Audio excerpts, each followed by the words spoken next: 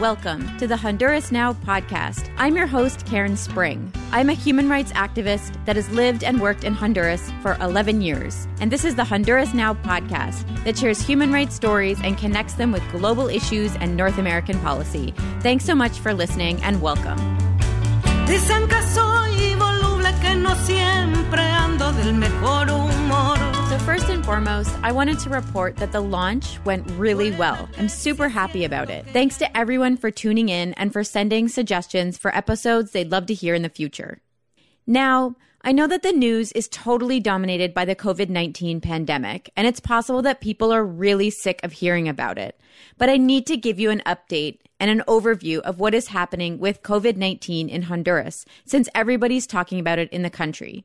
Cases continue on the rise, and public and social security hospitals are full. Beyond full, actually, including the main and largest public hospitals in Tegucigalpa, called Hospital Escuela, or the Teaching Hospital, which reported on July 4th as being at 110% capacity, and also the largest public hospital in the other major city, San Pedro Sula, is at 141%. Now, Honduras is a small country, and by now, most people know someone in their immediate family or in their neighborhood that has the virus. As of yesterday evening, July 9th, Honduras has reported 26,384 cases of COVID-19, and 704 people have died from the virus. This is information reported by the Honduran government, but a lot of people regard the data reported with mistrust and suspicion. A few weeks ago, President Juan Orlando Hernandez also reported he had COVID-19. The Washington Post, the LA Times, CNN, and other international media reported that Juan Orlando Hernandez and the First Lady tested positive around June 17th. But in Honduras, because of the political situation, the lack of legitimacy of the government, few believed him. Some called for Juan Orlando Hernandez to seek treatment in the public hospitals, like everybody else, instead of the fully stocked military hospital, where he has the best medical team and supplies. Apparently, Juan Orlando Hernandez has recovered from the virus, leaving the hospital last week around July 2nd. Today, I want to talk about how Honduras is battling two pandemics, one that has been going on for many years and is making the impact of the COVID-19 pandemic even worse. The other pandemic that Honduras is battling is the corruption pandemic. And this week, Honduras is going through another moment of outrage as corruption scandal after corruption scandal is revealed. The outrage centers on the $749.2 million approved by Congress or loaned by the international financial institutions to manage the COVID-19 pandemic. Hondurans are using the hashtag ¿Dónde está el dinero? Or where is the money? Painting it on the side of their cars, on protest signs, and on graphics circulating on social media. Honduran physicians and healthcare associations have really become one of the most vocal groups against the second pandemic that Honduras is going through, possibly because they live, see, and breathe the impacts of corruption as they attend day to day to the COVID-19 pandemic in the hospitals and clinics around the country. But this week, physicians did something really bold. This week, they took on the powerful sweatshop industry, and it's been a controversy discussed a lot this week in the country. Cállese usted. Cierre las piernitas. One of the epicenters of the pandemic is the northern San Pedro Sula region, right where all the foreign and Honduran-owned sweatshops are located. A lot of the foreign sweatshops, like production plants for U.S. apparel companies, Delta Activewear, Hanes Brand, Pride Manufacturing, and VF Corporation, which apparently supplies brands like Timberland, Vans, and others, and also Gildan Activewear. Some of these companies have multiple factories and all house their factories in special import processing zones in San Pedro Sula and also in smaller cities around San Pedro Sula. Gildan Activewear is based in Montreal, Canada. It's publicly traded on the Toronto and the New York Stock Exchange. Delta Activewear is located in Greenville, South Carolina, and it's also traded on the New York Stock Exchange. Fruit of the Loom is also a company operating in Honduras, and it's a parent company of multiple brands like Russell Brand, Jerseys, Spalding, and more. Fruit of the Loom is actually owned by a parent company, Berkshire Hathaway, which is owned by U.S. billionaire Warren Buffett. Berkshire Hathaway is the 8th largest publicly traded company in the world. Now, I'll delve more into the sweatshop industry in another episode, but I just wanted to give some context and make some U.S. and Canadian links.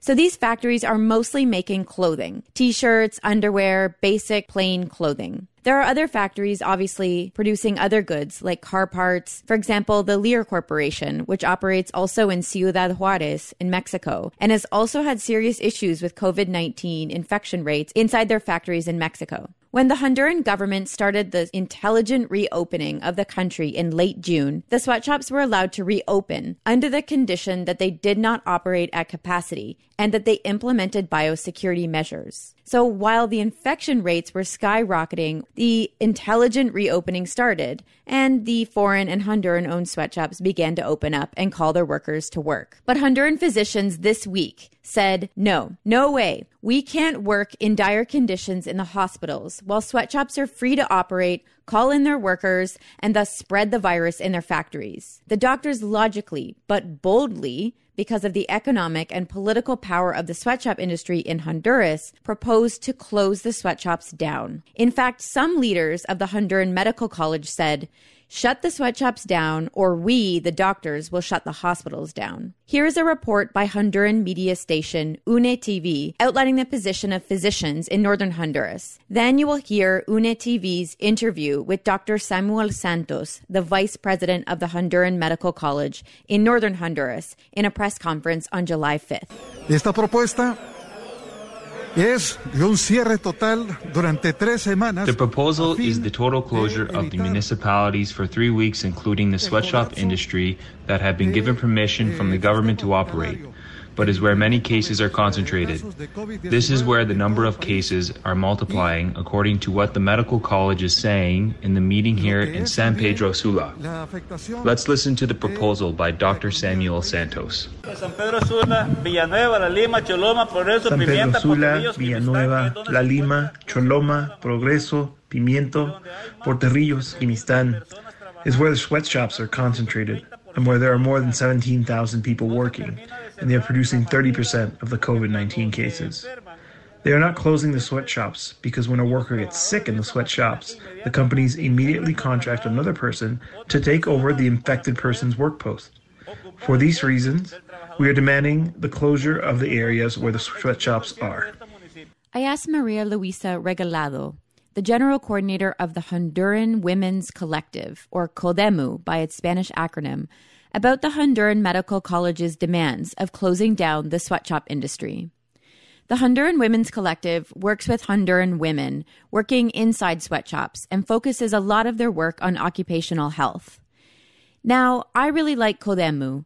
On their days off, obviously pre-COVID-19, sweatshop workers would come to their offices to hang out, sit, and discuss the issues they face as workers, receive workshops about women's rights, occupational health, and just hang out and socialize. I've been in both of their offices, one in Choloma and the other one in Villanueva. The women are so welcoming and warm, and they take care of one another. When a worker is fired because she developed an occupational health issue inside the factories, she loses an essential, if not her only source of income for her family. I did my master's studies with CODEMU. I spoke to many women and heard their stories about what led them to work in the sweatshops in Honduras, and also began to understand just how much these companies take advantage of poverty. The more a worker fights for their rights, the bigger the threat they become to the company, and the company finds so many ways to fire them. The threat of losing your job in Honduras is an overwhelmingly powerful deterrent to denouncing what's going on, and the foreign companies know this. The bosses will actually say, if you don't want to do that, then there are lines of people outside the factories that are ready to do the job you don't want to do. Jobs are really hard to come by in Honduras. And as CODEMU says, we want jobs, but we want jobs with dignity. CODEMU takes on battles that publicly seem like one worker's rights, but that behind the scenes is not only about trying to get that fired woman's job back, but about supporting her through her trauma from rape, abuse, and extreme poverty. This is Maria Luisa Regalado of CODEMU in an interview. She began by talking about the Honduran government's efforts to coordinate an intelligent reopening of the economy in late June and about what's going on inside the sweatshops. To start, the maquila workers, a good percentage of them, have always been working, even when operations were suspended. Then the intelligent reopening started. But what we understand is that 90% of the working population in the factories were working.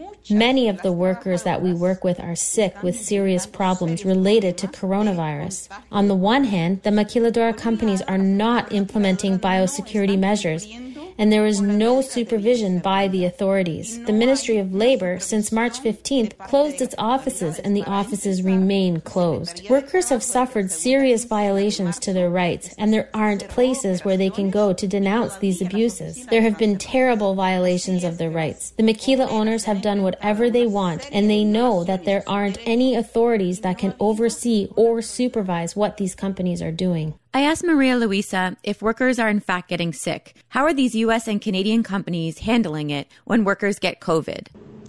Estamos nosotras recibiendo denuncias casi constantemente de trabajadoras que We are constantly receiving complaints from workers that insist that they have symptoms of the coronavirus. Headaches, fevers, body pains, a bunch of problems. And they tell their immediate bosses, and they aren't sent home. Sometimes they are given acetaminophen and sent back to work. There have been cases where a worker gets very sick when they are sent home, but there isn't any public transportation, and they have to figure out how to get home. There have been pregnant women that are working in the factories. There was once a case of a worker that the Social Security hospital sent home to quarantine. Then the company called her and told her she had to get back to work even though she hadn't finished her quarantine. She told them she was told she had to quarantine, but they told her to come into the factory and that the company's doctor would evaluate her. We are very worried, and not just us, but also the Medical Association and the Honduran Medical College. The problem with not shutting down sweatshops, according to the doctors, is that we're going to see a catastrophic situation in 2 weeks. The governor of Santa Barbara said the same thing, that 30% of people going to the hospitals in Santa Barbara come from the sweatshops. So how is it possible that the authorities aren't doing something about this? It means that if there is a high level of infection, it's because there aren't biosecurity measures, and that's what the workers are telling us. Many say that the companies aren't respecting prevention measures. I know these horrible working conditions in the context of the pandemic are also playing out in the United States. There are big companies operating in different cities of the U.S. that are doing the same thing to their workers, and it's a major problem. But it's a different context in Honduras. There really isn't any recourse for Honduran workers. The justice system doesn't work, and foreign companies have a lot of power for a variety of reasons. I will definitely touch on these issues and these reasons in a later episode. But to stay focused on how the pandemic is unfolding in Honduras, let's talk about the healthcare system. Honduran doctors and medical associations have become the most vocal, not just about the sweatshop industry, but against the government, its management of the crisis, and the horrible conditions inside the hospitals and COVID-19 treatment centers in different parts of the country. As Honduran hospitals collapse, an increasing number of healthcare workers fall ill and die from COVID-19, Dr. Suyapa Figueroa, the president of the Honduran Medical College, explains the dire situation of the hospitals on July 6th in a press conference in Tegucigalpa. El sistema de salud, en vista de la inoperancia, está prácticamente en paro. The healthcare system, in light of its ineffectiveness, is practically not working. In reality, our colleagues in healthcare, about 40%, are withdrawing from work because they're sick. They have pneumonia or COVID-19, a large amount of personnel. If we continue in this situation, there will be a bigger collapse of the healthcare system, and people won't be dying even at the doors of the hospital, but they will die at home because the system collapsed days ago and the authorities haven't done anything to alleviate the situation. In another interview, Dr. Figueroa talks about why she thinks certain businesses are being closed during the pandemic and others aren't. Dr. Figueroa speaks to the Honduran press outside a hospital in Tegucigalpa. Es indudable que no pueden abrir la economía It's without doubt that you can't open the economy just to favor the privileged or the groups that are always favored in this country. But they close the street markets. But why don't they close the supermarket chains? Because they are owned by the economically powerful, the people that really run this country. But the people that need to sell and buy in the street markets, no, they make them close. And they close them in the worst way possible, through pressure, sending the military in, throwing tear gas at them. But why don't they close the big supermarket chains in the same way? This is the big question. Who really runs this country? It's pretty amazing when doctors, and not just a few here and there, but like entire associations, take the side of the people. It's rare to see that in the United States and Canada. The awareness of Honduran doctors of the suffering of the majority for years has turned the doctors against the government, who continues to refuse to actually work with the Honduran Medical College to manage the pandemic. Pictures and videos are circulating of the public healthcare system in Honduras, which is where people without social security coverage go if they get COVID-19. The Honduran government purchased military-style tents to place outside the hospitals as treatment centers and overflow patient areas. Some of these tents don't have walls, and when it rains, patients get wet as they lie next to flooded streets. In these hospitals, people have to largely rely on their families to purchase the things they need: medications, food, and oxygen tanks if the hospital runs out. See, corruption and the international support for this corruption has been a major problem, especially in the healthcare system well before COVID-19. Let's hear again from the president of the Honduran Medical College, Dr. Figueroa, who focuses on the Honduran government's role, and then I'm going to connect it with money that's been given to the Honduran government since COVID-19 started. This is Dr. Figueroa speaking to Honduran Press in Tegucigalpa. They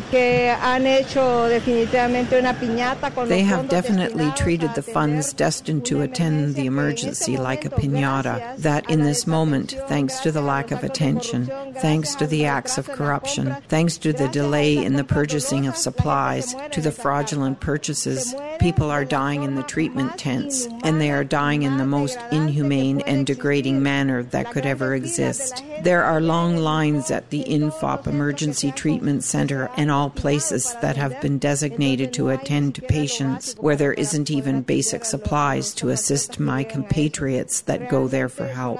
They are really disgusting. The people that stole the funds definitely don't deserve anything else except to be in jail, to be exhaustively investigated by impartial people. But unfortunately, we don't even have that in the justice system in this country. Right now, no one can guarantee anything in this country. Absolutely nothing. If you come to a treatment tent, you aren't going to find oxygen or anything. If the government puts up another tent, which is just a show, you're not going to find the supplies. Look at the INFOP treatment center. The system collapsed there this weekend. Even if you have money, you won't be able to access a hospital right now. Even if you have medical insurance or the money you need, you won't receive attention. Now let's zoom out a bit. Dr. Figueroa makes it clear that the corruption and awful conditions of the healthcare system have been problems that have been going on for a while. She also says that the justice system doesn't work and doubts that corrupt officials will be held accountable or be investigated. This has been going on for a very long time. In fact, the corruption schemes seem endless and just pile onto years and years of more corruption. And the United States and Canadian governments know this. The international financial institutions know this as well, and they keep sending money and politically and financially supporting the government.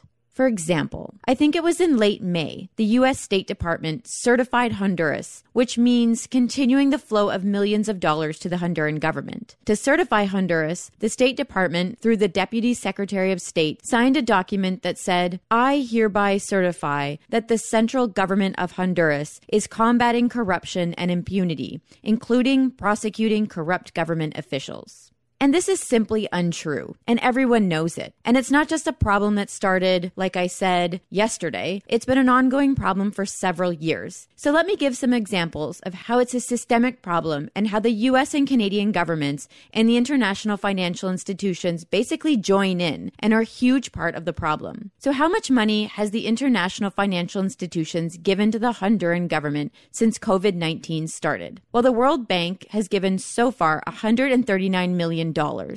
And the International Monetary Fund has made $143 million available to the Honduran government.